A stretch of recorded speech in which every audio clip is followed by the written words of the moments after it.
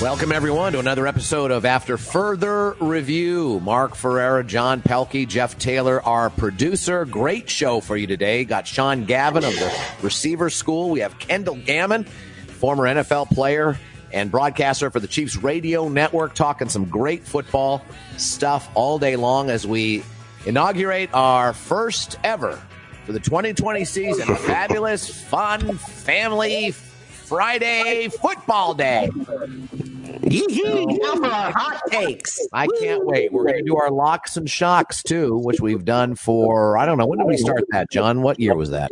53. 1953. 1953. We're talking 67 years, which means we're in our 68th season of the locks and shocks. We'll get to that as well. But before we go on, I trust you boys saw the game last night. I did.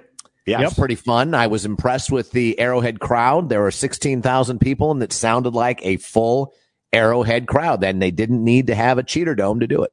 Now, I have to assume, and I don't want to be a conspiracy theorist, but I do have to assume that they had those parabolic microphones perhaps turned around towards the crowd a little bit more, because the crowd noise was loud for a, 20% capacity house, 25% capacity house. Just think those people in Missouri can scream.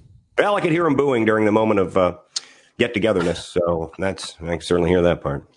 Hey, if you're going to protest, expect to respect others' protests.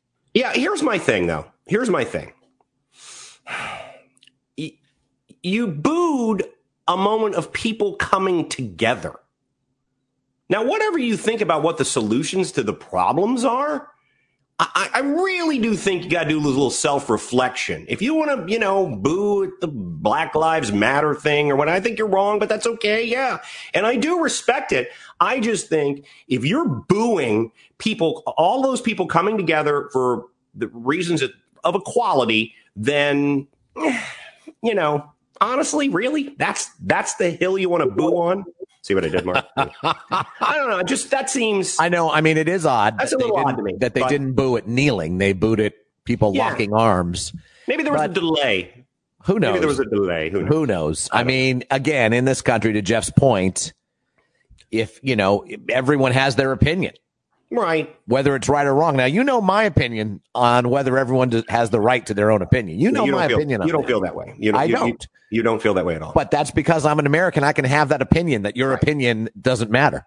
Well, I'm just going to say unless there's facts behind it. And in this case, this is just people. I don't know what I think it is, John. I think it's the old trope that they just don't want any politics in it. They don't want any sort of. They don't even want solidarity in it. They don't want any expression of anything outside of kill, drive, deep, 2 points, pass, run.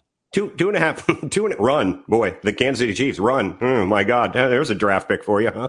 Good Lord. We'll get to that in a minute, but just a couple of things for you. I'm just going to lay this out. And I don't want to belabor this point at all. And I really don't. But if your whole thing is, I don't want any politics in my sports, that ship sailed before you were born, dude. That ship sailed in 1947. In fact, for the decades before 1947. It's always going to be a part of it. You don't like it? Okay, I get it. But I don't boo every time the designated hitter comes up in the American League. And I should, and I have equally as much of a right to do that. You do. And I would love to throw stuff at the designated hitter, but it is the way it is. So, okay, fine. I reserve the right to boo the first regular 162 game season designated hitter in the National League. I'm thinking about how I'm going to approach that. And you have the right to boo the booers, which you're doing right now. So that's one thing. But secondly, again, they were just coming together as one to say we're all as one. And an ancillary point to that is there's about a solid 0.222% of those people who were booing who would have the guts to do it in front of Patrick Mahomes' face. So there, that's kind of my thing on that. And no more. I'm done. All right. So Jeff, any thoughts besides the one you initially said? Well, yeah, I do have some thoughts. First of all, none of these guys are necessarily doing it in front of anybody else's face either. So that's sort of, I guess it's easy What does that mean? No, Patrick Mahomes isn't coming up to my face and saying, you think he wouldn't? Black Lives Matter. You think he wouldn't? You think for 1 minute Patrick Mahomes wouldn't walk up to you and say, we're working for social justice? Well, yeah, if he came up and said we're working for social justice, that would be cool. Black Lives Matter. If he came up to me and knelt in front of me during the national anthem, I might have something. That's not when they booed. They booed when they were putting their arms together in a show of togetherness. Don't change the subject. Well, that's changing the subject. Because no, it's not. Yes, it is. The subject matter has been subject Moving matter. on. Let's move on. I don't want to do this. I'm not going to do it. He deserves his point, John. No, you brought it up. He deserves to say it, even if it bothers you. Go ahead. Well, just the reality of it is that I completely agree with you that you should never boo a moment of silence. Like if people would have been booing during the moments of silence for September 11th today, that would have really bothered me. But they are coming together for 9/11.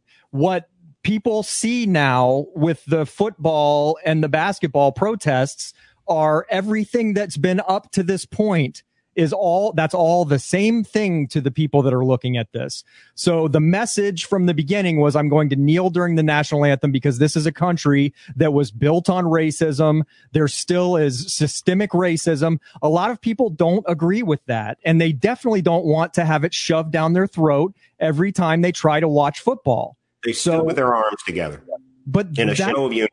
But that's the thing, John. That's just a part of this entire argument.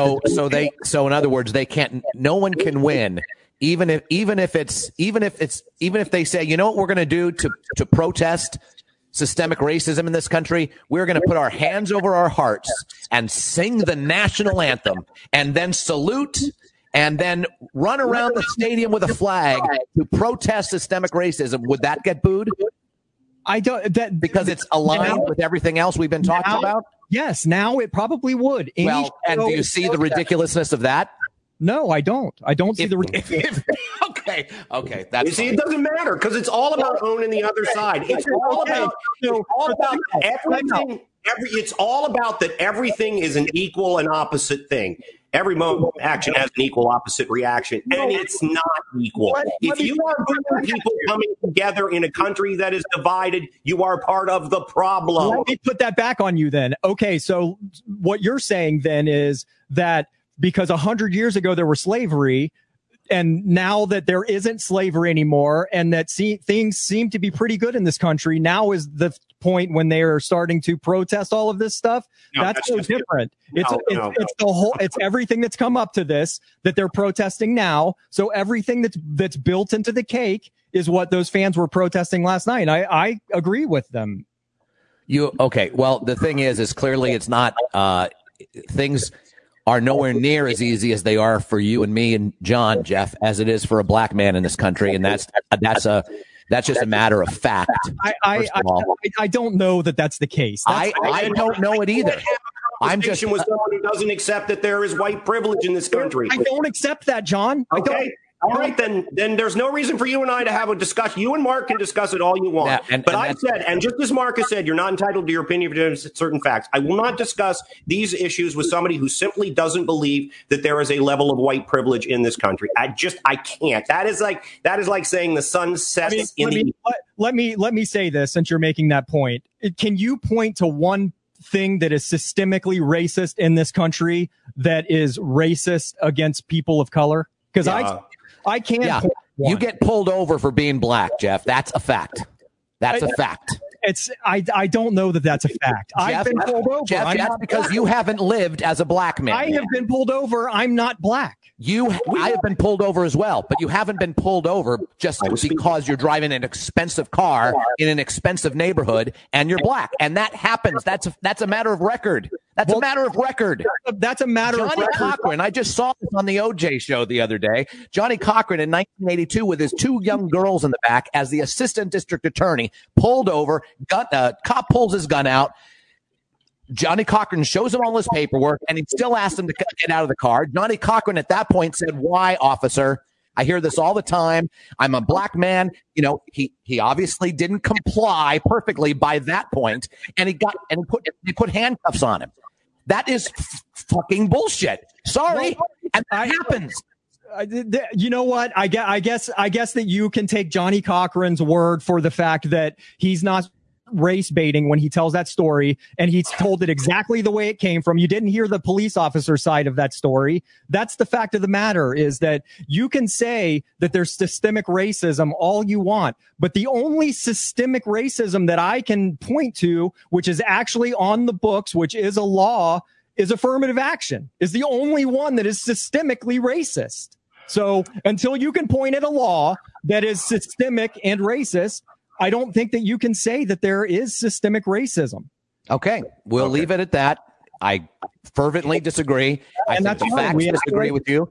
I think that the cultural experience of black men in this country disagree with you. I think I couldn't disagree with you more, but we don't have time to just go in a circle, is what we're going to do here. Okay, so let's move on to our progressive trivia before we get to our fabulous football fun Friday. Unfortunately, I still need you to give me a moment on the progressive. I literally am just now getting it up. Okay. Wow. I thought that entire argument was we were vamping. It was vamping. That's all that was. I know. I sent you a message that said, "I'll let you know when the progressive is ready." But we were in the middle of a passionate discussion. Here, so no, that takes precedent on the friggin' progressive trivia. Anyway, have you received it yet? I have. Okay. It's opening now. I had to use the unfortunate Microsoft Outlook to get it. So that took some time, and I got to be honest with you. Technically, I'm crashing and burning right now, but we would never know if we didn't need to see this progressive trivia as we speak. But I'll let you know as soon as it's ready. Progressive trivia ruins everything. I know. I think it really does. There's no win for us with it because production values ruin everything. But progressive trivia, people get it early, we're angry. If they get it too late, then we've made too difficult one. I mean, it is progressive trivia, and we have nothing to give them. It is a lose-lose. Nothing to give them. It's really a lose-lose problem. It is a lose-lose on every level. Perfect for this show, and exactly absolutely perfect for this every show. Decision we make eventually goes against our interests. We did a commercial, and the parent just shows up on the internet machine yesterday, and I was just like, I was shocked. You know what actually happened? I get a message, because we did put together, for people who may be listening and don't know, we have a fun little commercial type thing. We have an election commercial that we have an election commercial. You can find out if it's political or not by watching it. Absolutely. But we'd finally seen the last, the final version of it.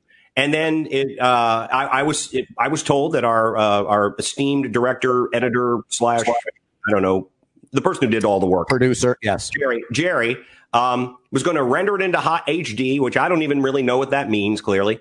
And then we'd be free to put it out on the interwebs thing. And so I didn't know that we were free to do that. Apparently that was only going to take, 45 minutes for him to do that. I thought, to me, that sounds like a several day process requiring multiple computers and perhaps several Zoom meetings with other people. But apparently that's not the case. So I get a message yesterday from Joe Conley, longtime listener and a big part of our listening audience. He literally responded to the video seconds after. Yeah, he's like, "Hey man, great video." And I'm like, first of all, I didn't know what he was talking about because I'm old and confused, and I often don't know what people are talking about. But then I was like, I went on, and there it was. So I was happy that it was out there, but I was so confused by it all. Just things happen under my nose. I don't know anything about. Well, it's just funny. It is funny because you eschew all of that promotional stuff. You don't want anything to do with it. No.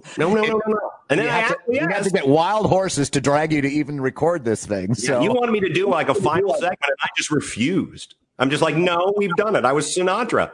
You asked me to write 3. I wrote 3. We're done. Let's have a steam, boys. That's great stuff. All right. So what else are we going to talk about today? We are going to give our locks and shocks. We are going to talk a little NBA. Let's quickly jump to that. Is anyone concerned? I'm actually hearing this right now because the Lakers were cruising for 3.5 quarters, maybe 3 quarters and 3/4 of a quarter. And then they sort of let the Rockets back in the game at the very end, even though they won by 10. They were always in control. And LeBron misses a few in the fourth quarter. I mean, it's the same. It doesn't talk about a lose-lose with some people. LeBron James cannot win. If he wins the championship, well, first of all, I think LA versus LA in the conference finals is going to be the championship. Who's kidding who? And that's going to be a great thing because if Kawhi ends up winning it, he will be the first player to ever win a championship with 3 different teams. Yeah. And again, so will LeBron if he wins it. Right. So there's going to be so much great stuff coming up, but I can't believe the man. Well, he can't do anything right in some people's minds. Let me just answer your question. I'm not concerned at all about the Lakers. I think I think what we've seen from both the Rockets and the Nuggets are a really good young team. And I didn't know a lot about them, but watching them play, I just think that they've run out of gas at this point, and I don't see any way that either of those teams win. And I think the small ball thing that Houston is doing, it's just not a good matchup. And once again, James Harden has a 2 for 11 night. And his struggles in big games. And same with Russell Westbrook is not. Yeah. Neither one of those guys are playoff trustworthy. They're not trustworthy in the playoffs. I don't worry about it. And neither is Mike D'Antoni. Oh, by the way, I think he's the ultimate culprit here. Perhaps, but I don't feel that either of those teams are in it. I guess maybe there's a motivational factor in worrying about playing poorly towards the end or slowing down, taking your foot off the pedal. Jumping back to last night's game, if you saw the press conference with Tyrann Mathieu, the Honey Badger, that defense had played great all night. They gave up a couple of garbage touchdowns late, some garbage points late, and he was frustrated about that. First of all, completely different sports, basketball and football in that respect. Everybody makes a run in the NBA at some point, whether be it in the second, third, or fourth quarter, whatever. But I really see no scenario where I think that the Lakers are in any trouble. That's not saying I think that they're necessarily going to beat the Clippers, but I think they'll be in the Western Conference Final along with the Clippers. And you're right. It's probably the de facto championship because I certainly don't see the Heat, the Raptors, or the Celtics as favorites against either of those teams.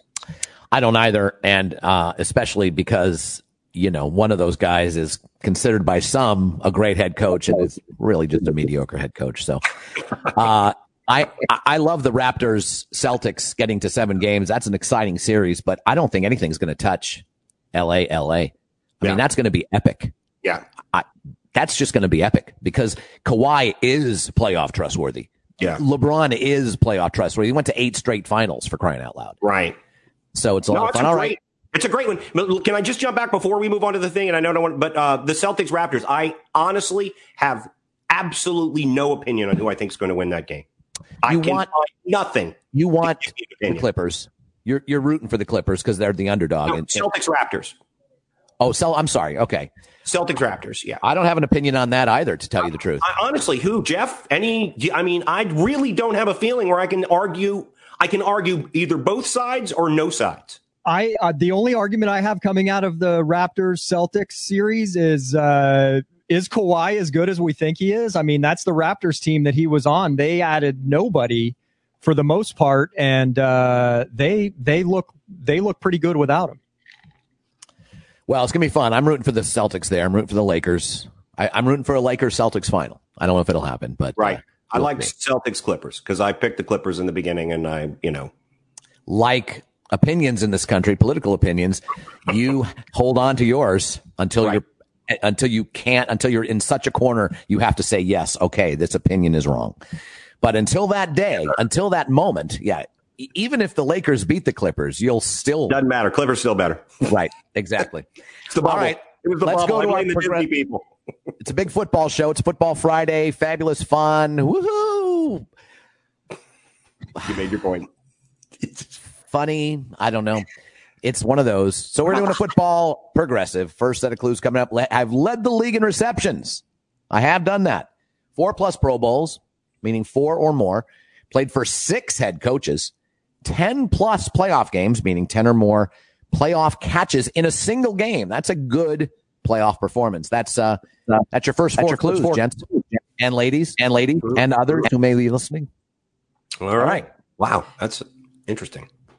All right, so why don't we right now go to our first big interview. It's with Sean Gavin, who runs a runs the Receiver School. You can follow it on Instagram. You can follow it on Facebook. He has a YouTube channel as well. You can follow it on Twitter. And it is a fascinating concept, and it is fascinating to hear about how he started it and what it's all about. Let's go to the videotape.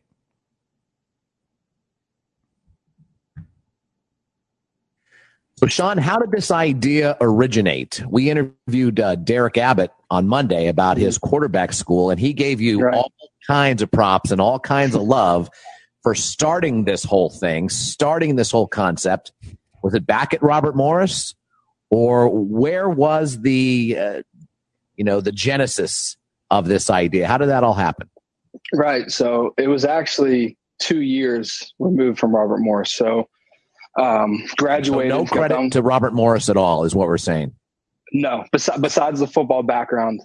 So Okay. they tie into this somehow, but I graduated, got a desk job, and when you go from full-time athlete to sitting at a desk all day every day, it's pretty brutal. So I was trying to figure out what I could possibly do moving forward, what I'm really passionate about, what I could wake up every day and say, hey, I can't wait to do this. So at the time I got a new job in LA, moved to LA from Pittsburgh, and it was the beginning of 2018. I was just sitting there trying to figure out what I'm good at, what I could do. And at the time I was following a lot of basketball trainers, not coaches for teams, just guys that they're their own business, and they travel around, they train NBA college guys. And me kind of piecing together what I could maybe do, I thought, okay, I could do that on the football side, where I'm my own business. I can train college NFL guys, and just, I was just trying to figure out what to do. So, me with the graphic design background, I started brainstorming, coming up with names. Receiver Guru. What am I going to name this thing?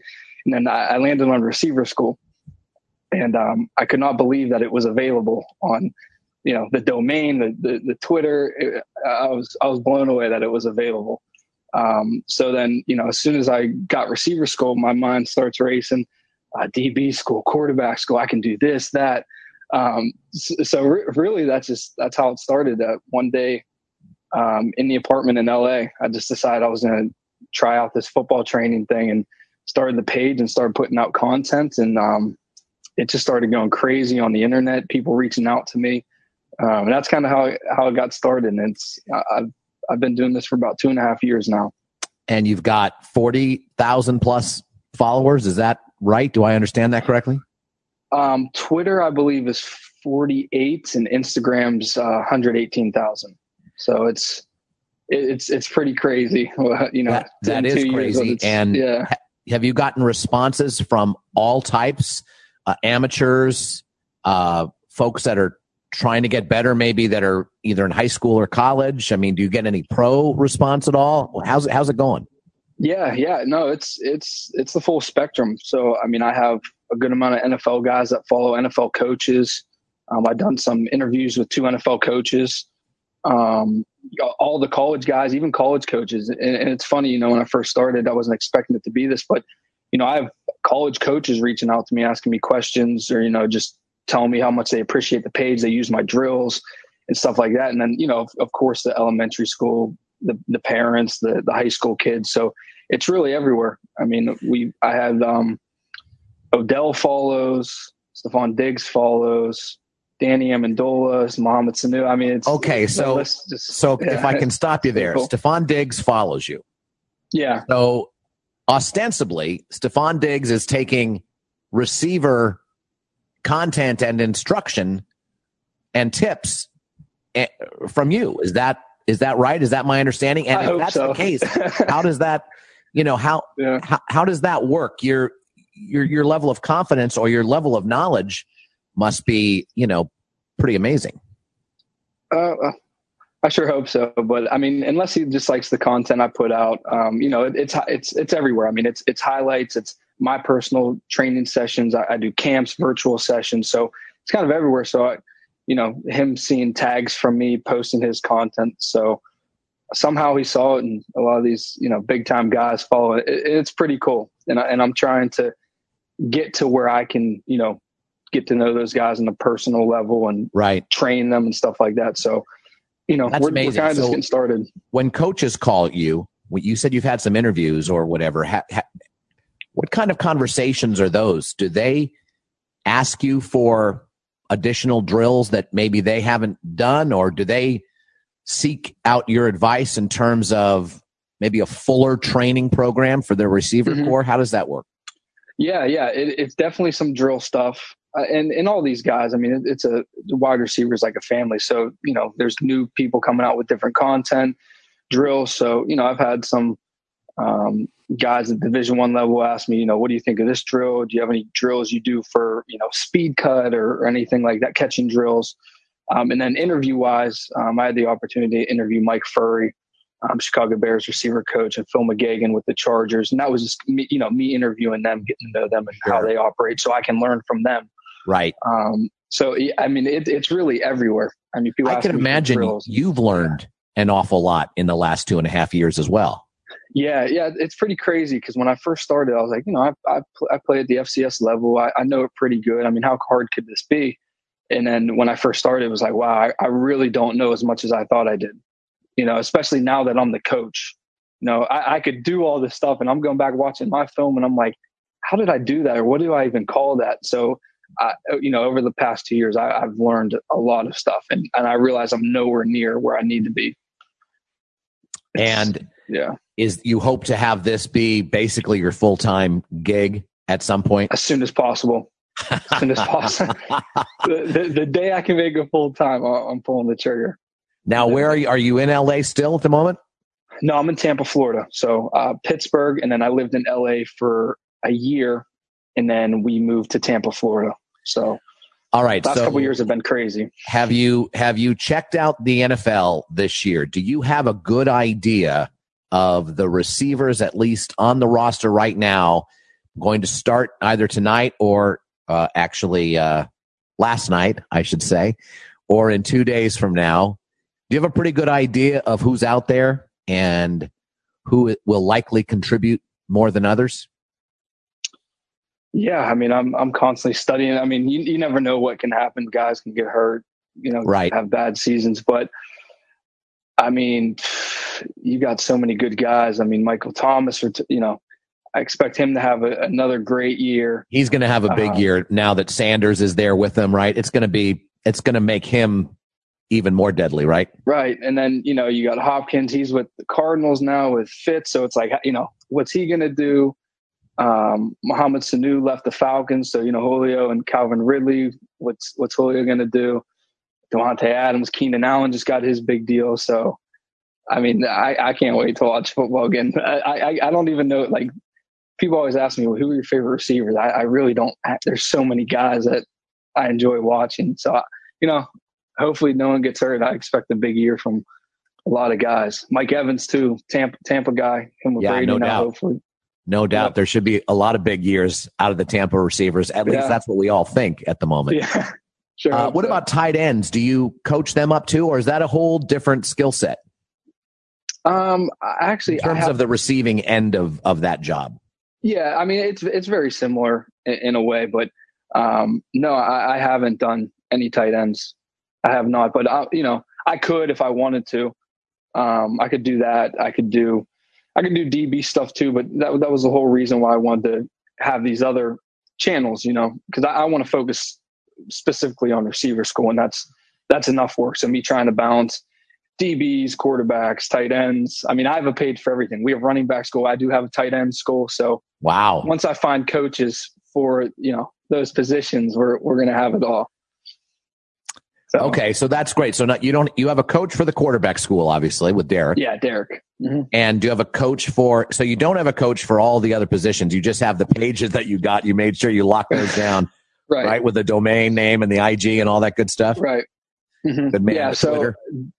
So DB school, I'm trying to figure out, Marcellus Branch. He actually played with me and Derek at Robert Morris. He went to the Falcons the year after they lost the Super Bowl. He was with them, the Steelers, and he was just with the Vipers. So I'm trying to get him on board. He's pretty busy right now. He contributes a little bit. And then, one of my best friends, he plays for the Bears. He's a tight end. I'm trying to get him on board when he's done playing. So I'm trying to keep it all my friends and people I know. And recently I brought on a friend of Derek and mine, Dwayne Mitchell, who played at Robert Morris with us as well. He's running Receiver School Arizona for me. So I recently went out to Tempe, did a camp. He came by, helped out with the camp, and he was like, man, I love doing this. I said, hey, I'm East Coast, you're West Coast. Let's make it happen. So he's now on board. So now there's two of us at the receiver position. Wow. Okay. So you got a receiver school, Arizona, and then receiver school, the rest of the U.S. essentially. Right. Yeah. So that one will be wherever he's located. So he's in the military. He might bounce around. So that might change to receiver school. Who knows where he goes next, but it's exciting to hear about this. And you're doing all this in your part-time.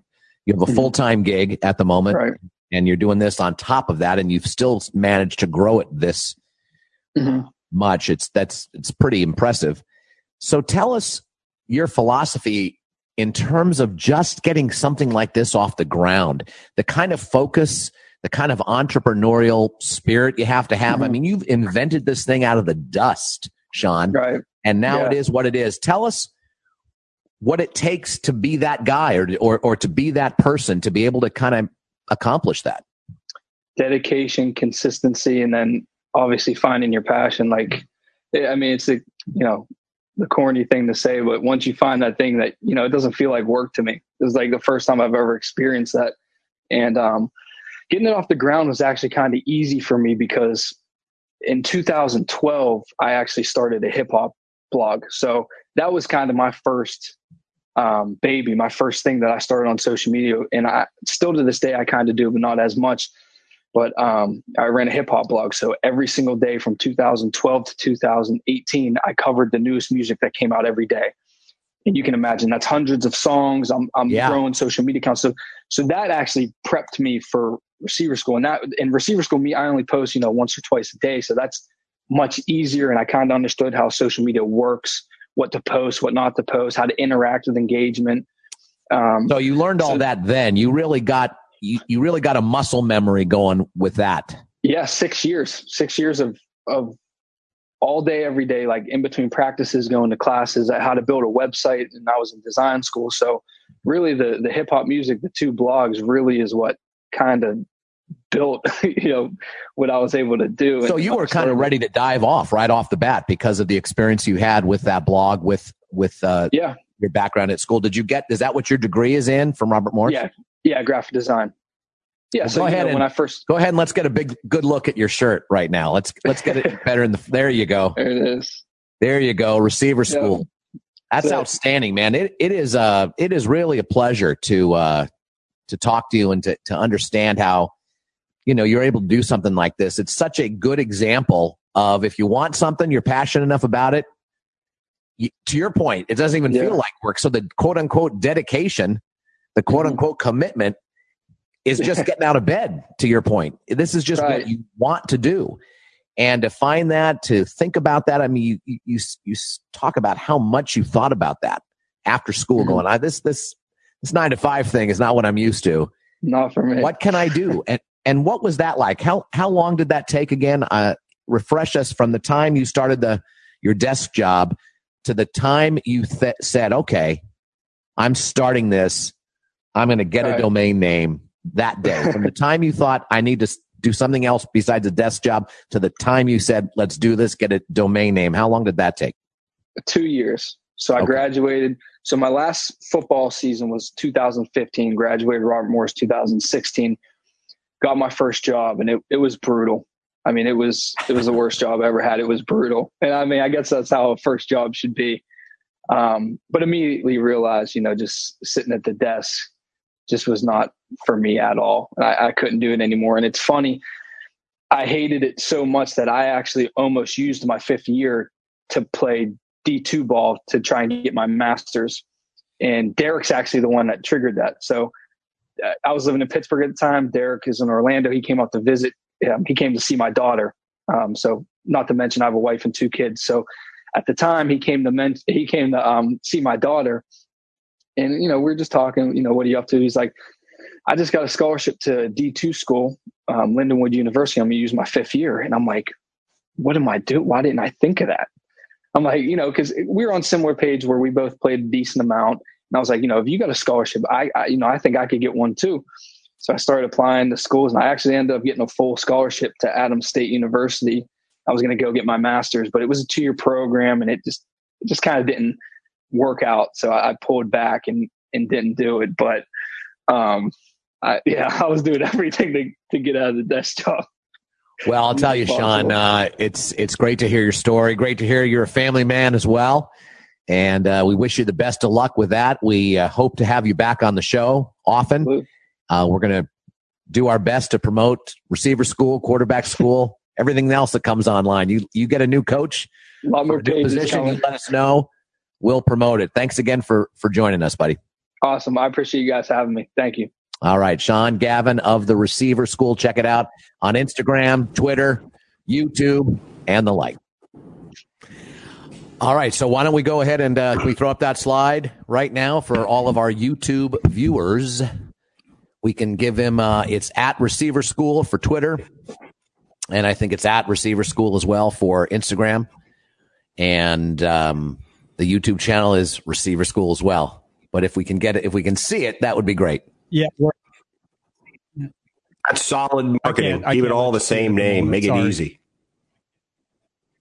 All right. No problem. You know what's amazing about that is the thirst for content about football. And I go back to the deep dive on the Steagles, Mark, and the fact that Greasy Neal learned the T formation run effectively by watching film of the 1940 NFL championship. And up to that time, there weren't film studies per se, and that he only lucked into finding out that the Movie Tone folks who had put together the highlight film for movie theaters had the whole game filmed. And now you have all these boutique places that you can go to learn and to garner knowledge. It's remarkable what the thirst for football knowledge and football content is in this country. Yeah, there's no doubt about that. And if you have an entrepreneurial spirit behind it, and you're that guy, John, then you can create. Your own career, essentially. I was with him till focus and follow through, and then I went, well, yeah, okay, commitment, focus, commitment. I'm out. Right, clearly, very good. All right, can we go to progressive again? Our second set of progressives. We able to do that? Got a couple of guesses, Mark. I'm assuming they're both wrong. Oh, have you sent them my way? No, I'm just looking on the comments. Lenny Rowe says T.O., Joe Connolly, Jerry Rice. It is not T.O. It is not Jerry Rice. I see that. This is the first 4 clues. I've led the league in receptions. I've 4+ Pro Bowls. Wouldn't be really fair for either T.O. or Jerry Rice to say 4+ Pro Bowls when they both have probably more than 10. Certainly Jerry Rice does. It would be true. It would be, but it's not in the spirit of the plus narrative that we've established. It's yes. 4 or more, or maybe a few more is really the unofficial rules of the game we made up. We will not break. We won't. We it's have the an unwritten honor. Rule. It's the unwritten rule. We have an honor among thieves. Yes, indeed. It's like baseball's unwritten rules. Played for 6 head coaches, which seems like a lot. 10+ playoff catches in a single playoff game. So anytime you have double-digit receptions in a playoff game, that's a good game by definition. 85+ starts in his career, 500+ receptions. Never won a Super Bowl. A Pro Bowler for 2 separate teams. How about that? Now, I guess Jerry Rice. I don't know if Jerry Rice was a Pro Bowler for Oakland or not, but I'm sure T.O. was definitely a Pro Bowler for the Cowboys and for the Niners and probably for the Eagles, probably 3 different teams. But it is not either T.O. or Jerry Rice, and that's why they guess that, because they are the 49ers. Would have been my guess, too. I would have gone with – I would then followed up with Ronaldo Nehemiah, sure. John Taylor, sure. Dwight Clark, Gene Washington. Yeah. I just run through R.C. Owens. I would run my way through 49er wide receivers. Yeah, very, very good work with all that. Outstanding. Even Deebo Samuel at this point in time. Sure, why not? Banged up, by the way, listed as questionable. Brandon Ayuk also listed as questionable. They're rookie, so they're banged up. Yeah, might be a little bit of a tease for a section coming up a little bit later against Arizona, who Gave them a lot of fits last year before DeAndre Hopkins, oh, by the way. And look past the record when it comes to Arizona. I think you have to look past the record. Though, can they build on what we saw that was good, given the lack of off-season to do so, Mark? I think that's too many questions. Too many questions. And it's week one. So it is week one. So it wouldn't matter even if they throw had everything up in the air and you see who gets the W. All right. Someone who doesn't just throw everything up in the air and see who gets the W is Kendall Gammon, former NFL player and broadcaster for the Chiefs radio network, among many other, again, entrepreneurial activities. A remarkable career. Let's talk to Kendall, shall we?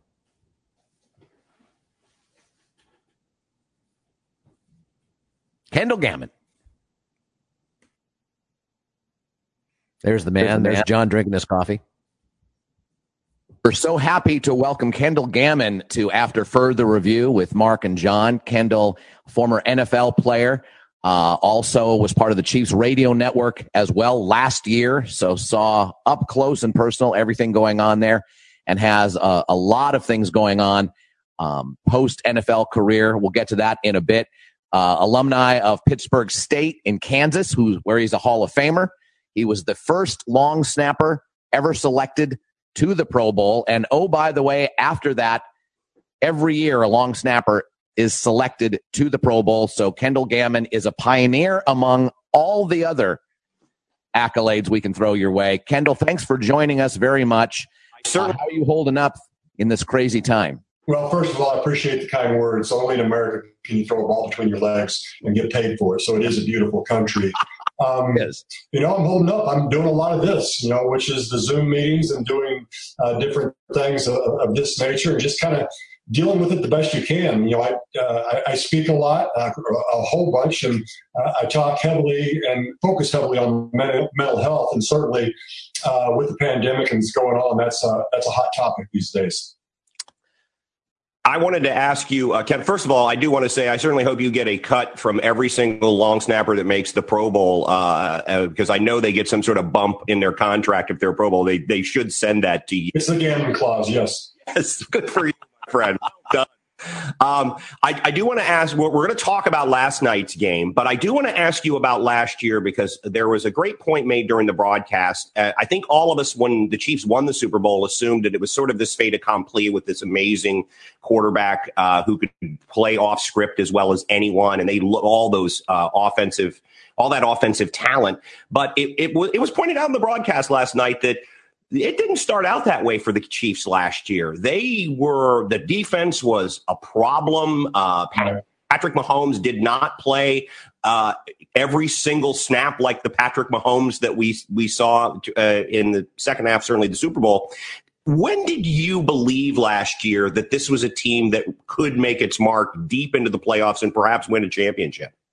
What I think is when they responded after that really debilitating loss at Nashville against the Titans, because the Chiefs had that game all but won, and they literally gave it away the last 3 minutes. And, having played 15 years and been on the Chiefs radio network for 12, I still say that plane ride home was the quietest ride I've ever seen. Because generally, as human beings, we get over things, but everybody to a man knew that they let that one go. So coming out the next week and how they played, and then, of course, got on that roll and haven't lost since, actually, I think that's when I started believing. And it's a pretty interesting group as well, because you look at last year, oftentimes when you talk about teams and their ability to win the Super Bowl, you always say, well, they just got to stay free from injury. That's always a big deal. And it is. Yet the Chiefs dealt with it in terms of actually letting their QB go down for several games. They got down to their third string defensive end because they had the top two go down. I mean, it was just right and left. And the one thing that Big Red Andy Reid says all the time is, next man up, and he means it. And they coach him that way. And they just showed some resilience last year that I thought was very amazing and something I hadn't seen in quite a while. Well, speaking of Andy Reid, there's a resilience there that all of us saw that we hadn't seen in a while. He has, fair or not, been tagged a little bit prior to last year, clearly, of someone who is a brilliant play caller, coaches up great regular season teams, and then somewhere in the playoffs gets a little tight, quote unquote, and loses games maybe they shouldn't lose. So with that in mind, yeah, you respond. I think you win 4 in a row after that Tennessee game to go 12-4, but out of the gate, you're down 24-0. And you have been there. You've seen the whole entire Andy Reid era at Kansas City. In the booth at the time, there had to have been some thoughts about, oh, here we go again. And sure enough, before the end of the half, the Chiefs are up 28-24. So that resilience you're talking about was exemplified by Mahomes and the team, but also by Andy Reid. Was that surprising to you guys? It actually was not. I was on the air in the booth, and I actually said, you know what, if they can score like that many points that quickly, then we can too. And lo and behold, it became the truth. And I think the one thing about Andy Reid is I think you're starting to see a dynasty possibly established here. And certainly they've done a nice job signing their star players, getting Brett Veach, the GM, and the head coach Andy Reid signed to 6-year contracts.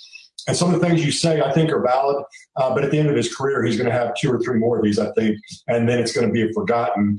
And I think in general, the good coaches who you don't say those things about, they have franchise QBs. And I don't believe that in Philadelphia, no disrespect to those guys, but I just don't think they were the true franchise QBs like you see on other teams, and certainly not like what Belichick had there with New England. So that's the way I look at it. But having been around Andy Reid since he came to Kansas City, the guy's special. I mean, I played for some good coaches. I played for Bill Cowher there with Pittsburgh. I played for Ditka. I played for Herm Edwards. I played for Jim Mora. I played for who else? Dick Vermeil.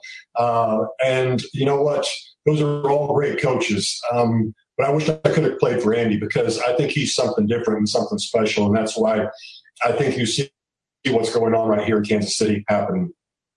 One more question about last year. I mean, it was so consistent that the team would get behind, particularly you looked at those playoff games and ridiculous. And John Madden famously said of Kenny Stabler, when things were going well, Snake just seemed like he wasn't really that into it. He had to have that pressure.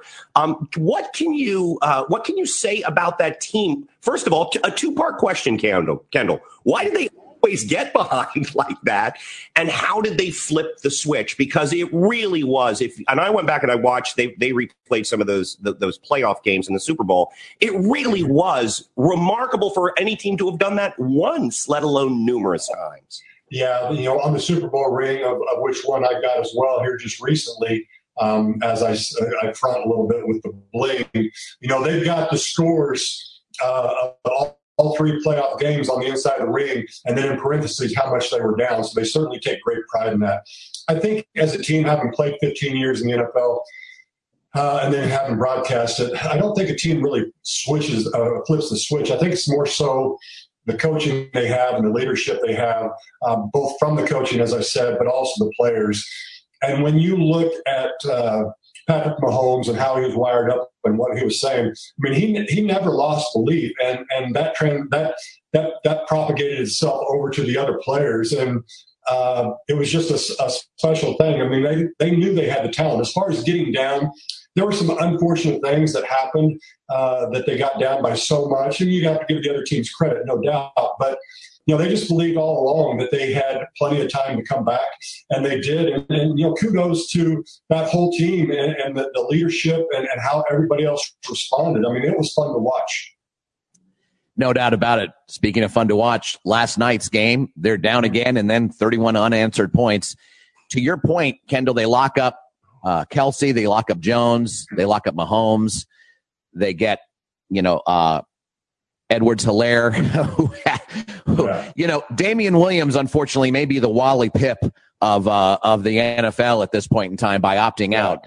Not to make light of why he opted out, but I think what we see, to your point last year, there was some stuff they left on the table. Their defense didn't figure it out till late.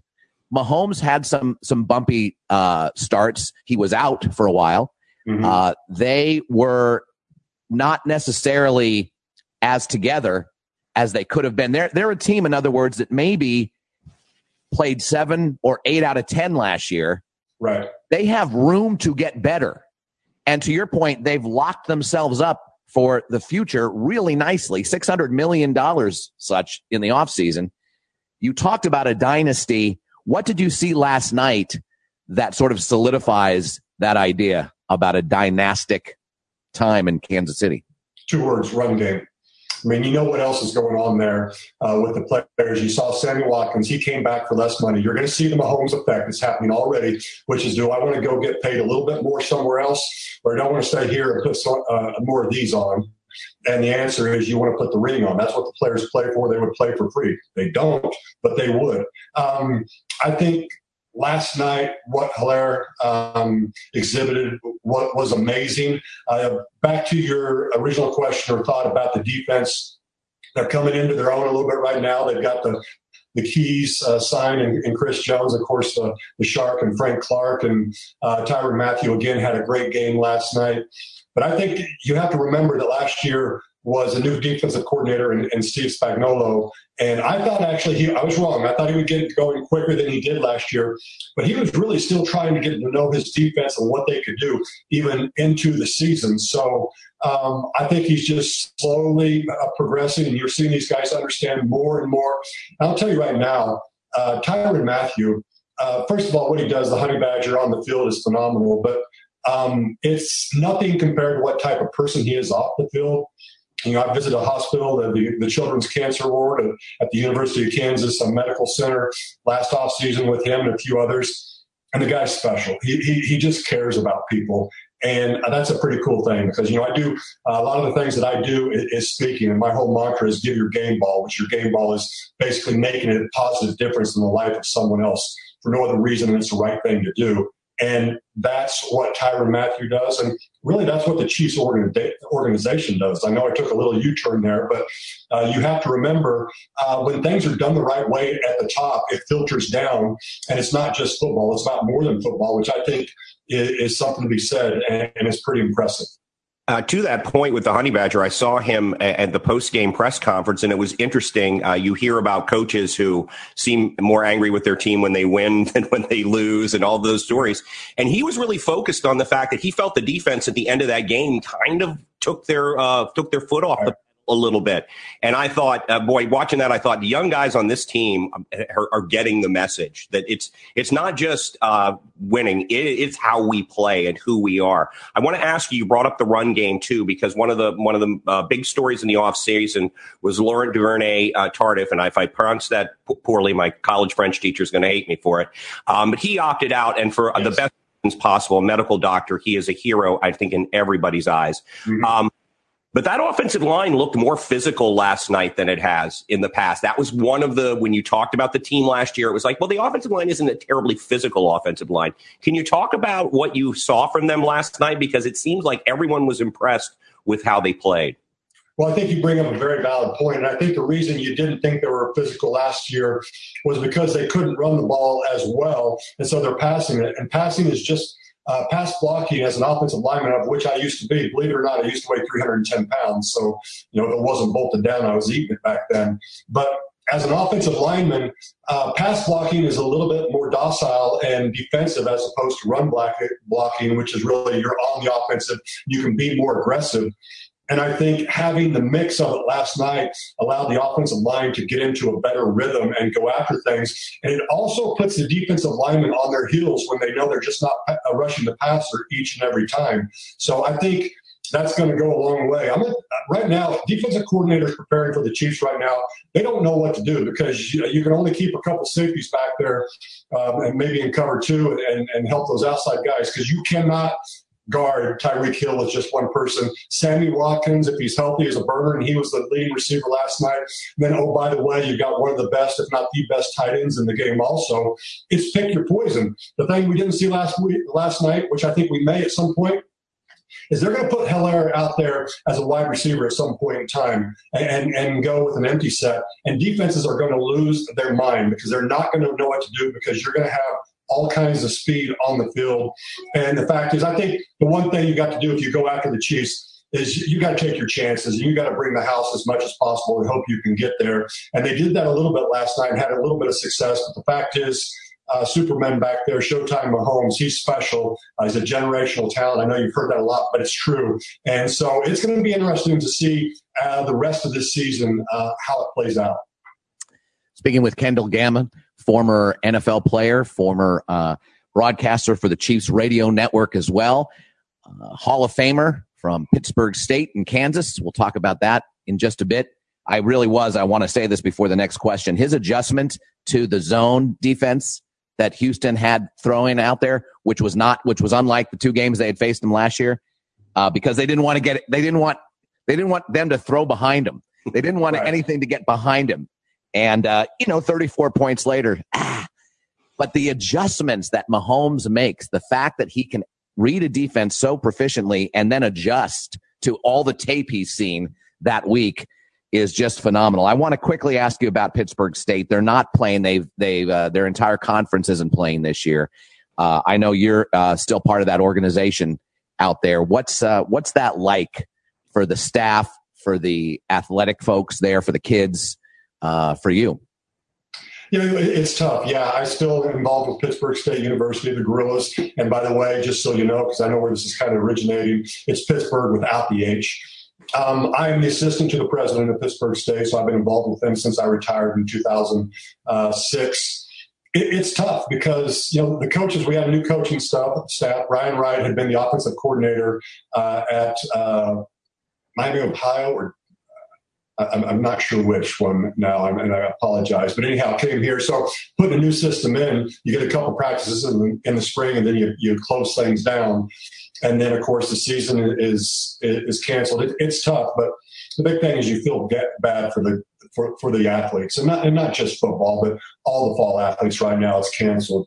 I will say this though, I think there are some developments where possibly some 1AA teams may reach out and want to play and find another game. And generally, with us being fairly successful, that happens every once in a while. So I won't pull the plug on us playing a few games before the end of the year, which would be great. But either way, it's a difficult situation, and kudos to our president, Dr. Steve Scott, and dealing with it in a positive manner. And so many things going on this day and age. There's just a lot to digest. Before we let you go, we want you to let everybody know what you're doing now, and if they want to contact Kendall Gammon and talk about the NFL. What are you up to? I know you always have a lot of irons in the fire. Yeah, I alluded to it a little bit more, but before COVID came, I had about 30 plus engagements set up already for this year to speak. I talk about emotional strength. I talk about my challenges on and off the field.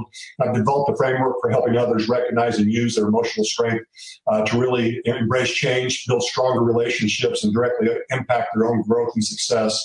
I alluded to it earlier also of, my mantra is give your game ball, make a positive difference in the life of someone, including yourself, for no other reason than it's the right thing to do. And having a chance to go and speak to teams and make a difference, speak to corporations and make a difference, that's what it's all about. We as human beings, we're pack animals. We want to be a part of a group, and we want to help others. That's where we get our fulfillment, is when we help others and reach out. So that's my main focus, and I just absolutely love it. People can follow you at Kendall Gammon. We will show that if you're watching the video on the screen. At Kendall Gammon for Twitter, kendallgammon.com as well in terms of following you. And on that site, you can see some videos of you speaking and the like, Kendall, and some videos of you as well. I saw one of those where you do talk about the emotional strength that's needed to be a long snapper and to play 218 consecutive games in the National Football League, among the other challenges you faced. Is there any other Twitter or website information we should throw out there? Well, I'm at Kendall Gammon. I believe it's on Instagram and Facebook as well, so you can find me there. And yeah, I was proud of that, 218 straight at one point. Then I came back. I broke my leg actually against Houston, and in the first half didn't figure out it was broken until halftime, so played on it. But which kind of proves where my mental aptitude is right there. But 243 games in the NFL, 15 seasons, less than 80 people will play that long in the history of man. So very proud of it. But again, took advantage of my opportunities, and I was very fortunate. I mean, the big thing is, I think we all need to understand and practice gratitude and realize that nobody does anything on their own in this life. No doubt about it. Thank you so much for joining us. I know we are hugely grateful for your presence on our show today. Thank you very much. Good luck to you in the future, and we look forward to you visiting our show once again, buddy. Hey, I had a great time, and I would love to come on again. Thanks, guys. It was a pleasure. Thanks, Kendall. Kendall Gammon. Great stuff right there. 218 games, John Pelkey. That's remarkable. That's crazy. That's remarkable. Yeah. And he does talk about the mental toughness that it takes to do that. There is the Gammon clause now for long snappers ever since 05.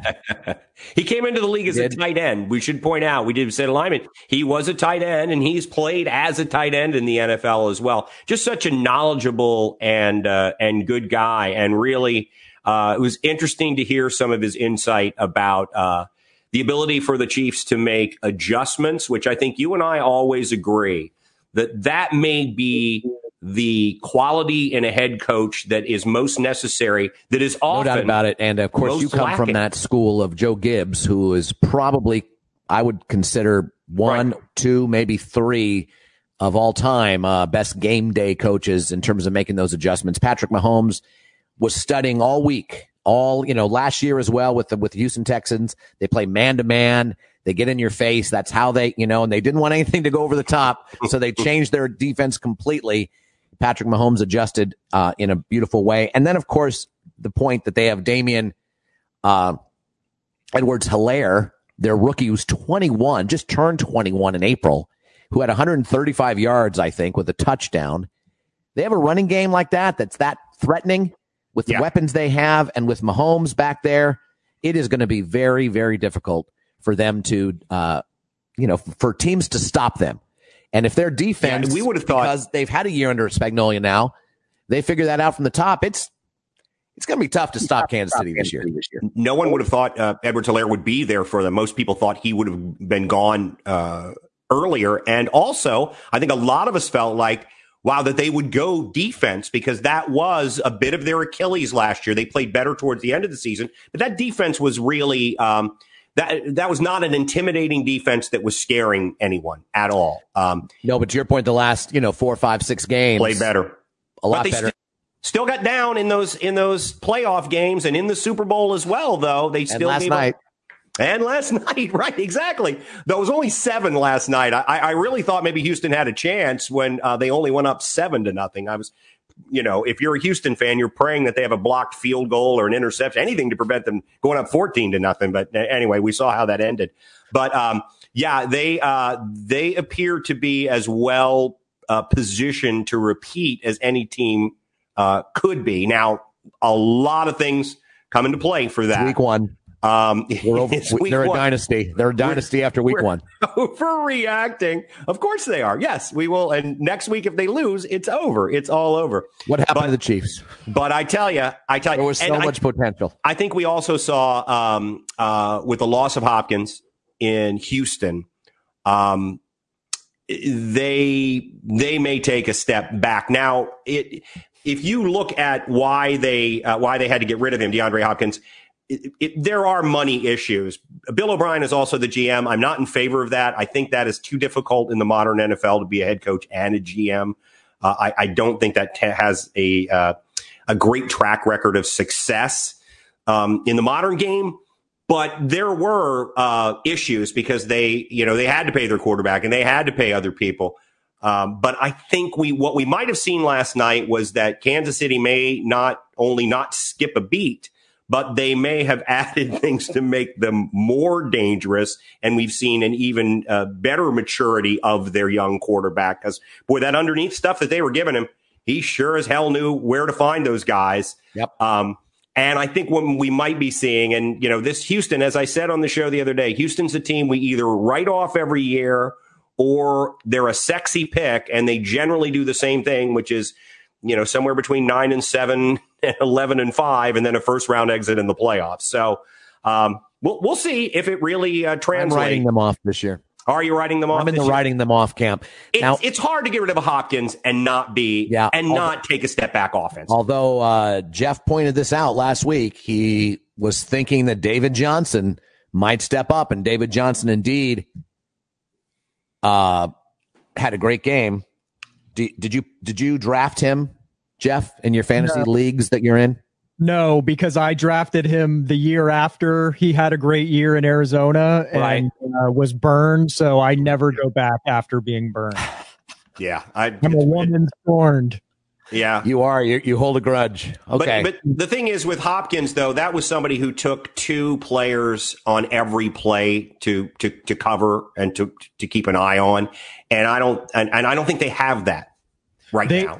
They don't. And I think what they're going to suffer from is that they have Brandon Cooks and Kenny Stills. And I know Kenny Stills isn't young, but they're both sort of, they're more slot receivers than they are deep threats. I know Brandon Cooks can be a deep threat, but I just feel like they're going to have to find a deep threat if they want to get back to where they were.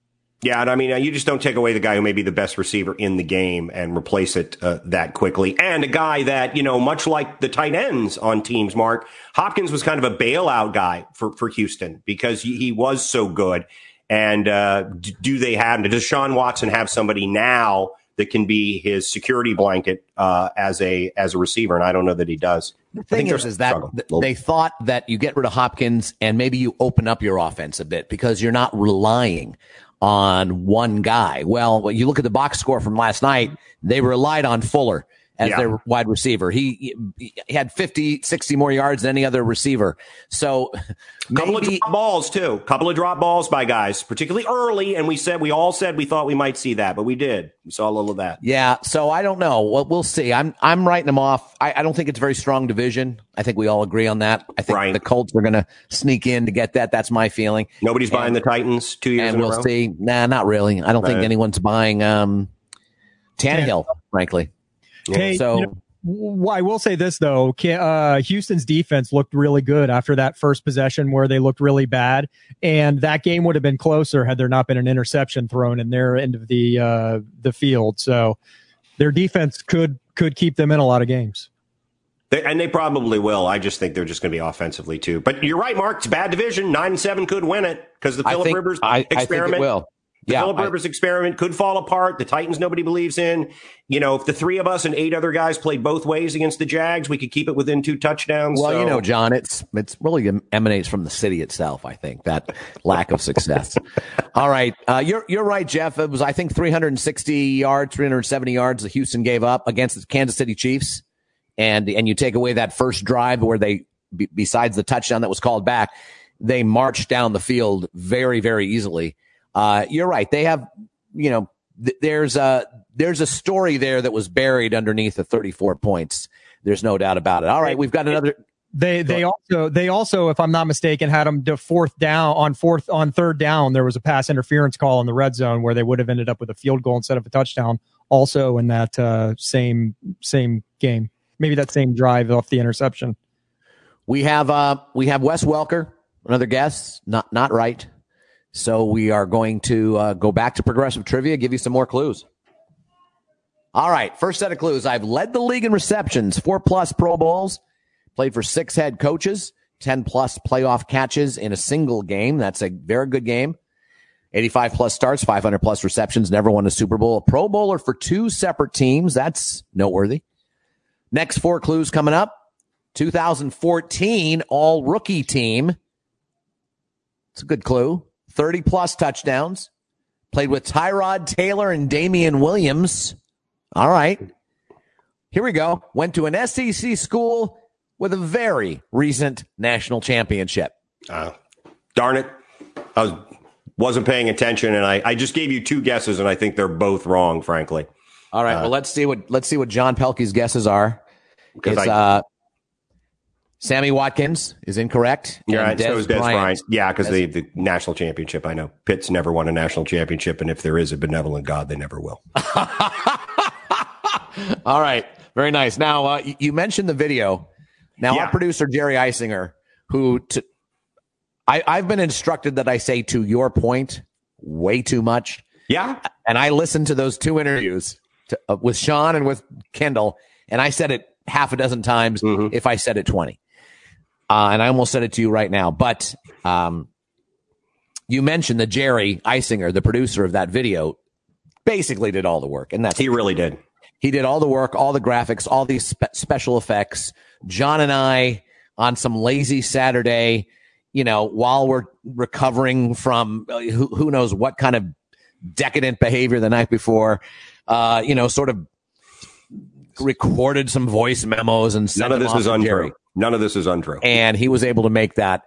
And par for the course, he said, should we set it up like it's election 2020? Who's your candidate? And I said, I don't know. You kind of it might give away the humor early on. And of course he's right, because the only reason people are going to watch that is because it's the season we're in. Right. And it's an election season. And we're sort of mocking the whole political ad culture. Yep. And I'm just admitting publicly that I'm wrong yet again when it comes to that. But we encourage you to watch it. It's pretty fun. And I know, John, you reluctantly agreed to record your voiceovers. As always, I said, we can do this commercial as long as I don't have to appear on it other than photographs of me. Yeah, and so old photographs of me. Not good photographs either. I look really, really poor in a couple of those photos. I noticed that the photos of you were better. I assume that you probably worked hand in hand, because I abrogated all responsibility towards it, as I shall continuing forward. Right. Which is par for the course. It's my part in this whole thing. So I think I'm going to do 1968 for our deep dive, which is a week from Wednesday. Nice. The year in sports, 1968. And back when we kept our politics out of sports, Mark. Not quite. No, not quite. Right. We were really, it's a big one. Not quite. It was front and center, actually.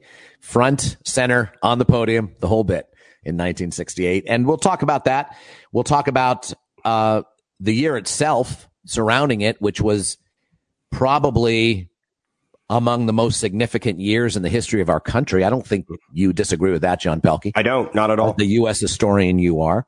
Yep. I think this year is one of them, clearly. So is 1941, like you said, and some of the other war years, 1929. But there's a lot that happened in 1968, and it's very, very interesting, because I think you can track the conversation we had with Jeff earlier, if you could call it a conversation and not a screaming match. Those are fun, though, man. I agree. I think they're highly entertaining. Take hot takes, but I'll have a screaming match with Jeff at any point. He knows I love him, and we're going to have a screaming match. No, it's great. That's much better than the hot take. I will not be Skip Bayless. I won't do it. I won't take hot takes.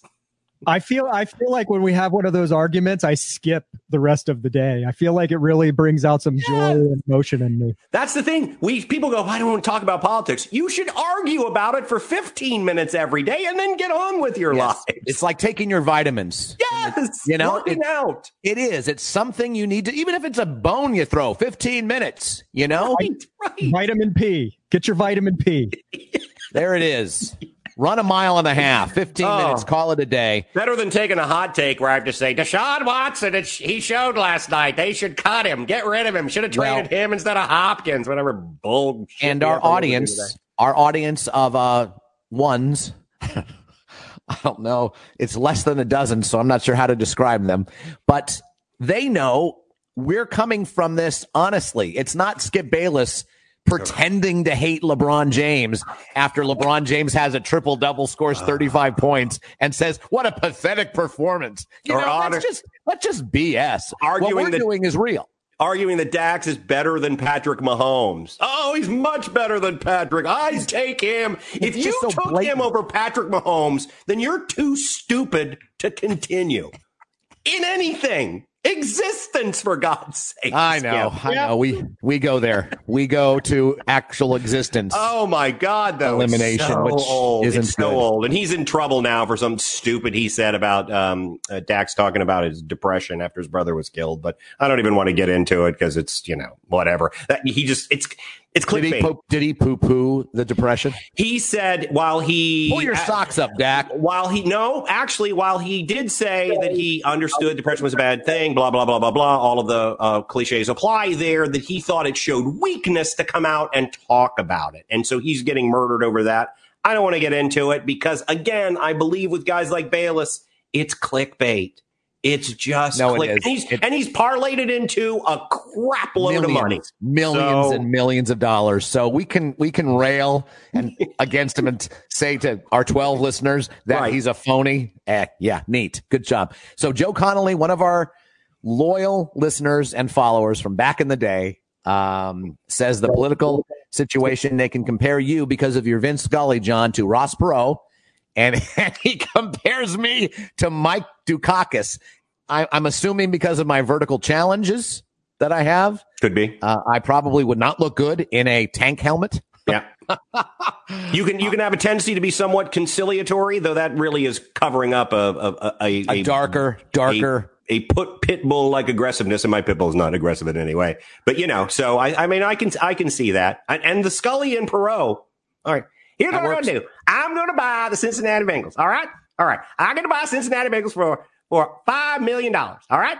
When I get them up to $100 million, and then I get to sell them and I get 75% of that. That's it. I get 75% of that. I'm going to bring back Boomer Esiason, even though he's 79 years old, has 13 great grandchildren. All right. Going to do that. Going to play for my team. That's what I'm going to do. Ross Perot, vote for me. Nice job. I had to do that. R.I.P. By the way, I think not that long ago. During the broadcast of this show, I believe he may have passed. He may have passed hearing that initial impersonation, because that'd do it. Right. All right, so it's time for our locks and shocks. We've done this for forever, and when I say forever, it's in the intermittent shows that John and I have done since 2006. We did a show in 2006 that lasted a month. We did a show in 2007 that lasted, I think, 6 weeks. We did a show in 2012 that lasted 3 months. And we did a show in 2015 that actually lasted, I think, about 16 months. Yeah, almost 2 years. Almost 2 years. A year and that's almost 2 years. And our locks and shocks are we pick a lock that we think is going to be a no-brainer. Put everything you own, put your house, your kids' futures. Please no wagering. on our locks, right? And our because shocks betting your house on Week 1 NFL picks at any point in time, Mark, is a good idea. Right. I mean, but again, I don't know what's a good idea and what's not a good idea. I've always said that to my very very special friend Trudy, that he buys her clothing, all of her clothing. She just knows what the right thing to do is in any particular moment. And that is so foreign to me. Well, she's dating you, though. So, True. Good call. You know what I'm saying? All right. So, Johnny, what are your locks? What's the game that is your lock this year? It's funny because I was looking at these locks, and in this one, I actually, in both of mine, I was agreeing with a national radio host, and I didn't want to do that, so I decided. Colin Cowherd? I was, because he was initially my lock and my shock, and I actually backed off of my shock, and I have a different one than his, though I'll talk about what his was, because I also think it's a pretty good call. But I'm staying with this lock, and that is, it's my lock that the Los Angeles Rams are going to beat the Dallas Cowboys for a couple of reasons. First of all, I just don't think it's a really great matchup for Dallas. I think with Sean McVay's creativity on offense, and for there being a disappointing team last year, Mark, we talked about this. They're actually playing better towards the end of the season, and they were getting better quarterback play at the end of the season. And I just think it's tough under a new head coach who's kind of a conservative guy, without the benefit of preseason games and as much off-season practice as you would otherwise have. I think it's a tough sell that team can go on the road to this new stadium in Los Angeles, which, holy mother of God, did you see that thing? It's insane. And I was fortunate enough to see it going up as well, as I was out there, I think at Christmas time, right before everything hit. But there's not going to be any fans, correct? I don't think California is allowing any fans. I don't think there's going to be any fans. I just think the excitement of having that stadium for teams that have played. For the team itself? Yeah, for the team that's played under less than perfect circumstances up to this point in time. I also think they have something to prove, that they're one of the best teams in the West, because they were the defending NFC champions coming into last year. And now, with the disappointing performance through a great deal of the season, everybody's talking about San Francisco and Seattle, and they're not really as in the discussion as they should be. And again, Dallas never fails to disappoint me by disappointing everybody else. They just, I don't think they are they could win that division, but that's a division that could be won by a 9-win team or a 10-win team. I like the Los Angeles Rams in a lock. I think they're 3-point dogs in that game. Well, it's interesting. You talk about the disappointment that the Rams were last year, and they were. They didn't even make the playoffs. They did win 9 games, finished pretty strong, but they didn't make the playoffs. They were in the Super Bowl the previous year, so they were a disappointment. But so was Dallas. Dallas, I believe, had 12 wins the year before, 2 years in 18, and fell to 8-8. So they were a disappointment as well. And the pattern since Dak has been there has been, excellent, mediocre, excellent, mediocre. It's their turn to have an excellent year. I think CeeDee Lamb's going to add a lot of energy. I think McCarthy will too. I don't know. I think the Rams will play well this year, but I think Dallas is going to have a pretty special year. They may end up with a better record. They may even end up with a better record. I just really do not like them as favorites week 1 on the road at Los Angeles. I just don't like that. You know me, questionable road favorites, Mark. It's always questionable road favorites for me. I like that. I do like that. My lock, and this is I'm picking a questionable road favorite. I'm picking the Seattle Seahawks over the Atlanta Falcons, and they're in Atlanta. And they're favored by 2.5. I just think Seattle's going to be another team that it depends on who you talk to. And I think there is a legitimate argument to say that Seattle has too many holes on their offensive and defensive line, even though they're sort of loaded everywhere else, to make a difference. But I disagree with that. I think the addition, having Russell Wilson and then Jamal Adams feels like Joe Montana and Ronnie Lott. You've got those two guys there. Things seem to work out. Yeah. And I think they're going to have a pretty good year, and I think it's going to start on Sunday. That's a bold pick. I looked at that. I just wonder. Matt Ryan's still a good quarterback. I think that on any given week he could get a hot hand. But bold pick. But you are consistent with your love for Seattle. There's no doubt about it. I'm also consistent with my skepticism with the 49ers in terms of the line, and I think I was pretty on track last year, even though they finished the season 13-3. I do agree with Joe Connolly, who predicts Arizona not only to cover, but to win outright. This is my shock. The Niners are favored by 7. Yes, they're at home, but how does that even matter when there's no fans? Right. It doesn't matter. I mean, I know Arizona has to travel the 600 miles. I think there is a little matter. I do think there is a little matter, though, West Coast to East Coast teams. I still think that is an issue. Right, but with Arizona, San Francisco, that's not a thing. That's not an issue, with right. Seattle, I agree. It's a thing, and that I thought about that too. They have to travel. But again, it's game 1. They could have been in Atlanta for a week right now, for all we know. The problem with the Niners and the Cardinals is that the Cardinals gave them all kinds of fits last year. Now, the 49ers won both games, but they were tight. They came down to the last second, both of those games, and that was before DeAndre Hopkins. Right. Plus, on top of that, the 49ers, Deebo Samuel, Brandon Ayuk, are both questionable. Mm-hmm. And those are 2 major weapons for Jimmy Garoppolo. Their center is questionable as well. I'm a little concerned. They're a little banged up. Dee Ford had some issues during the time period before the regular season started, since there wasn't an actual preseason, quote unquote. Right. And I just think it's going to be really tough for the Niners to win that game. And and even if it's 3 points, I mean, they're 7 points is way too much. And I think if Kyler Murray takes that step forward that you saw Lamar Jackson take, and even Mahomes, were guys whose efficiency got better, because we know what he can do with his legs, and his off-script stuff is great. If that improves for them, they could be a very improved team. You and I both talked about the fact that even though that is such a difficult decision, Arizona sneaking into the playoffs in this season particularly wouldn't be an enormous surprise for us. At least it wouldn't be an enormous surprise for me. I think they're a fun team, and they're going to be a fun team to watch. We'll see what Cliff Kingsbury can do. He's an offensive mind, and but I picked that. You said you already had your shock, and I called it even before I had any of your reasoning, because I know how this works with you. I know how it works. And the NFC champion, Super Bowl loser. Could there be a hangover? Certainly could be. Certainly could see that. So, Go Go ahead. All right. Well, my shock, the one that I had been thinking about that Colin Cowherd went with was, and it's not a big shock, but the Raiders are favored over Carolina, in Carolina. And I looked at that and, because the Raiders are just such a, what are you going to get? Where are they really? So that worries me. But then I did throw in, Mark, with that, the equation that we always talk about, which is the West Coast teams going east early in the season, not having had preseason games. Sure. But I decided that I could not just parrot Colin Cowherd. Yeah. I couldn't. So my shock is I do believe in Fitzmagic. And I do believe that the Miami Dolphins are going to upset straight up. They're 6.5-point dogs. I think they upset New England. I think New England's going to right the ship a bit. I think that they may very well win that division.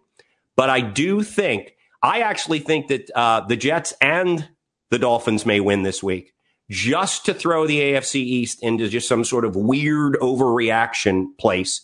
And then I think things will probably work out as we think they will, which is Buffalo and New England fighting for the division championship, with maybe Miami. Maybe they've taken a step forward enough. Maybe Tua gets in later in the season. I don't know. But I think for this first game, I think it could be to see. I would not be shocked if Ryan Fitzpatrick goes up and throws for 375 yards and 4 touchdowns, and they beat New England. That Cam gets a little off schedule. He's still not quite enough reps with the first string offense, given the lack of preseason. So there it is. I'm saying it right now. And the Dolphins are lucky they're playing New England now. In they prefer to have them in Miami as opposed to December. They prefer to have them in Miami. They would, but then I think you would have to make Miami the favorite. I think they may be the favorite if that's the case. But it's nice that they're not going to have to go to New England in December. Yeah, and that's good. It's for the a better Miami team, I think, in many ways, and it's a New England team without Tom Brady. Yeah. So the fact that it's 6.5 surprises me a bit. Interesting. All right, so that's your shock: Dolphins over Patriots. My shock is Cardinals over the 49ers. My lock is Seattle over Atlanta. Your lock is the Rams over the Cowboys. Lenny, who is one of our most ardent listeners, supporters of our show, his shock is Atlanta winning outright over Seattle. Well, there is the home field advantage there, Mark, because unlike California, where no one is allowed to be in the stands, the governor of Georgia will be marching people into the stadium at gunpoint. That may be the largest opening day crowd in the history of Atlanta, because they're just going to be any sport in Atlanta, not just the Falcons, right? Exactly. Any sport. Then the opening of the Olympics in Atlanta, it may be a bigger crowd. It'll be a bigger crowd than that as he marches them in, rips off their masks, and turns on the fans because hoax. All right, very good. Joe talks about Dallas winning but not covering. And his shock is Arizona as well. Okay. So let's go back to progressive trivia. Let's give the answer. Let's give all the clues. It's not Julio Jones, Jeff, which was Jeff's guess. Is that not a bad guess? It is a good guess. Thought about Julio Jones today. Maybe not as many coaches, I think might be the Julio Jones one. And I thought about Julio Jones in terms of a progressive, just not just reflecting on Julio Jones, which certainly I'd be tempted to do in any particular time. I covered him when he played in the Under Armour All-American game. That's fun. The skills competition over at the place we used to work, the Wide World of Sports over there, Disney.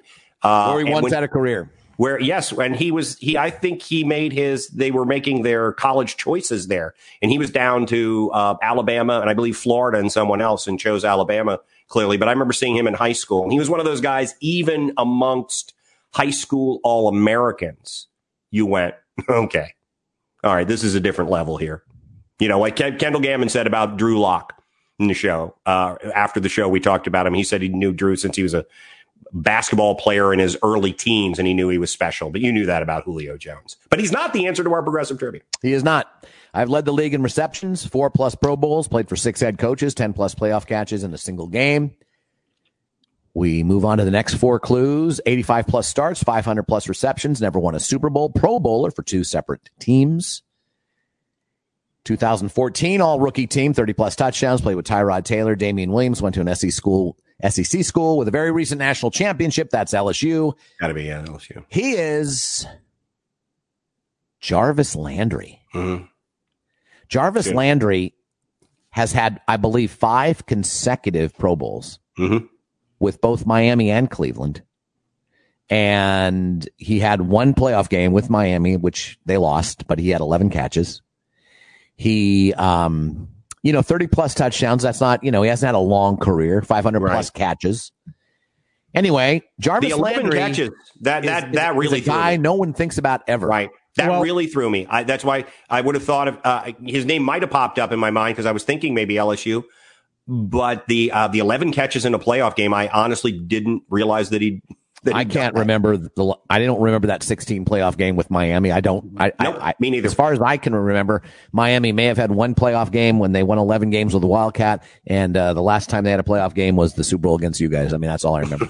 Just credit where credit's due. Lenny did guess that after the second 4 clues. All right. Oh, he did. I see it. Look at that. Wow. Well, we didn't give it away though, so we didn't. It's all good. He guessed that 22 minutes ago. I didn't see it. Darn it. Oh boy. You know what? I was so enamored with the Vince Scully, Ross Perot, Michael Dukakis thing. I missed it. Jarvis Landry. Congratulations, Lenny. See, I thought I had it again. And here we go. I'm getting mad. See? The progressive trivia. It's a lose for Lenny you and gets I. Nothing. He gets no credit. You're mad because it was the second set of clues. Yeah. I'm angry because I can't remember Jarvis Landry playing in a playoff game, let alone catching 11 passes. Jarvis Landry. Wow. Man. That must have been after the third set of clues, Jeff. No, you think after the second? 3:18? Yeah, I don't know. Maybe it was after the third, but it is 22 minutes ago, so I don't know. It was after the second. I remember seeing it come up. Yeah, Lenny's saying after the SEC clue. So when did the SEC clue pop up? That was the last clue. Okay, so you feel a little better. I do. I feel. It'll be a better afternoon for Mark. He feels a little better. I feel a little bit better. All right, that does it for us. A little bit over an hour and a half, but what the heck? Monday, we're just going to overreact, people. Buckle up. Yep. Monday, we will tell you whose seasons are over, which franchises should fold. Yep. Just quit. There's no which players should retire. You said it, Houston. Just fold the tent. Join the Big Ten. Don't play. What players are in the Hall of Fame? Jacksonville beat the Colts by 42, so they're definitely going to the Super Bowl in the East now that Tom Brady's not there anymore. Would not surprise me one bit if Jacksonville pulled off that's, by the way, before we go, I just want to say I'm as interested to see Phillip Rivers in Indianapolis as any other player that's moved, and that includes Tom Brady. Because if Rivers had gone to the Giants and Eli had gone to San Diego, could Rivers, under what was a better organization at the time, I think we all agree, would he have been able to do that? That's a pretty good Indianapolis team. But an upgraded quarterback. I don't think Phillip Rivers is playoff. You don't like the cut of his jib. Too many kids. You've said it. You can't have that many kids and be consistent. If you have that many kids, you're thinking about one thing and one thing and only, and it certainly isn't contraception. That's true. You're not thinking about contraception. No, I don't mind this. I like him as a person. I think he's kind of funny. I like the fact he has a million kids. There's something about his playing that renders me tired. Yeah. I don't care. It seemed like at times. I don't think he's playoff trustworthy. I just don't think he's special. Seems like he forced things. He's a compiler. Could be. And I think talking about him as a Hall of Famer, which I bet he'll get in. Maybe not in the first round, but I'm not sure he's a true Hall of Famer. And by the way, here's the thing. Here's the thing to keep in mind. If Phillip Rivers and Ryan Fitzpatrick both win the opening weekend, between the two of them, more children will celebrate than the rest of the winning quarterbacks all put together. Because I believe they're both into double digits at this point. Wow. Yes. Wow. That's outstanding. So they need Patrick Mahomes like money if they're sending those kids to college. That's all I'm saying. All right. Well, that does it for us. For Jeff Taylor, John Pelkey, I'm Mark Ferreira. Thanks for joining us. We want to thank Sean Gavin of the Receiver School, Kendall Gammon as well, former NFL player and Chiefs broadcaster for their radio network. Thanks for joining us. Thanks for all of our listeners and followers as well. Have a great weekend. We'll talk to you on Monday.